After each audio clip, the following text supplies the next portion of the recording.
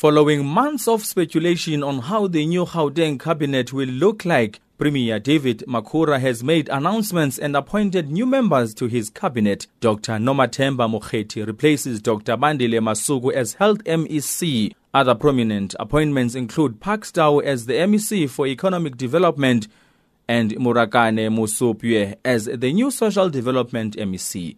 But the return of Parks Tau, the Deputy Minister of COGTA, doesn't come without challenges. The ANC Youth League in Gauteng says no one from its structures who is an MPL will resign to make way for Tau.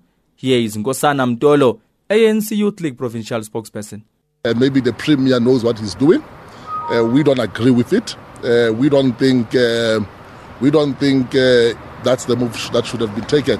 The leadership should have taken amongst the comrades who are already in the legislature. All of these credentials and what they use to motivate for Parks coming to Gauteng, it's things that we knew before they took him to national department.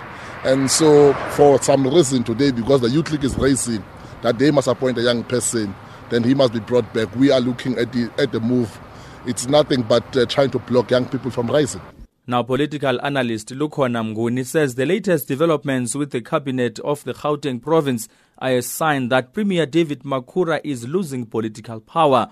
Mnguni says there's been a trend where Makhura has been strong-armed into making decisions against his will. Premier Makhura lost, in fact, in this battle because his was to take a wait-and-see approach, but the political structures actually forced him. After a PEC meeting, they told him they need stability. In fact, some were starting to, decry the fact that he's dragging his feet in terms of implementing resolutions of the PEC from 2 months ago to fill up this vacancy. So it hasn't been an easy moment for him, and I think you don't also want to lead a government that has so many changes. Remember, this is now almost the second forced change that he's facing. The ANC caucus in the Gauteng provincial legislature has welcomed the cabinet reshuffle announced by Makhura on Wednesday.